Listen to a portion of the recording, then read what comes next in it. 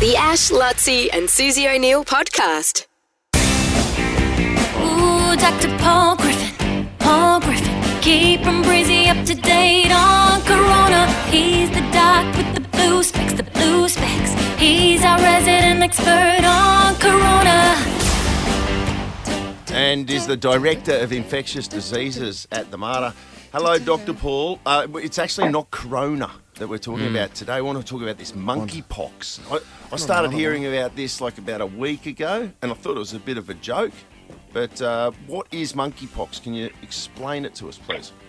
Yeah, sure. Like, we didn't need another virus to have to chat about at the moment. No, but there's some reassuring things about monkeypox. And the first one, I guess, is that it's not new. So actually been around since the 50s, first discovered in some laboratory monkeys in Africa, hence the name. But probably more resides in other animals like rodents, for example. And we've seen human cases, obviously, since then, and even some outbreaks in other countries. There was a big one in the US in 2003 linked to pet prairie dogs. But what's happening now is a bit unusual in that we don't normally see this many cases in so many parts of the world. But as I say, it's actually something that's not new. It's pretty hard to transmit, and we already have a vaccine available for it because the vaccine we use to eradicate smallpox also works for this virus.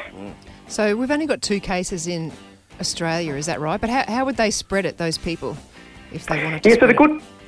The good thing is, and hopefully they don't want to spread it, and we can stop them spreading it, which would be good, but it's actually quite hard to spread. So you do need direct, close contact and contact with the infected body fluids like blood or respiratory secretions, for example. So it's not transmitted through the air like COVID is. You do need quite significant direct, close contact to transmit, and that's another reason why we won't see too many cases.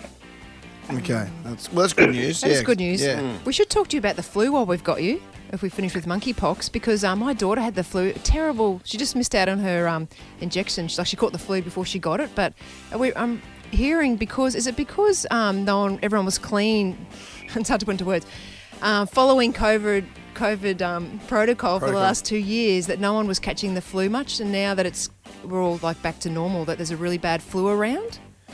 Oh, exactly. So we know our measures to control COVID. We're very successful at controlling the flu as well, to the point where we saw hardly any cases the last few years. So that, with the low vaccination rates, means we have a very susceptible population right now. So it's not necessarily a nastier flu. It's just that we have such a high susceptibility in the population that we're seeing very significant rates of infection and greater consequences as a result of those cases. So, we know we've got a healthcare system that was pretty stretched to begin with.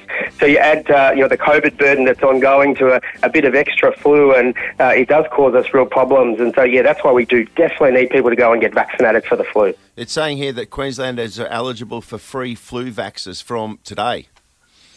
Yeah, that's right. So that's a really good move. I mean, a lot of the population were already eligible for a paid flu vaccine under the National Immunisation Program, but this now adds other people as well. So really now there's no reason that anyone shouldn't be able to go and get their flu vaccine. And if people are wondering when, now is definitely the right time, because we are seeing the cases really take off quickly at the moment. And since we've moved on from COVID, Dr. Paul, I think now's the right time to ask, if there was like a zombie apocalypse or some sort of living dead situation, would you be our go-to doctor?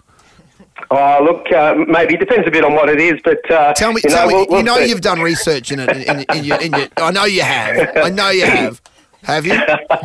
Oh, look, I'm sure I can help you with that one as well. Why not? Okay, there you go. Oh, what do you mean? Like if zombies take over and the living dead's a situation, that becomes a situation. Yeah. How do we stop it?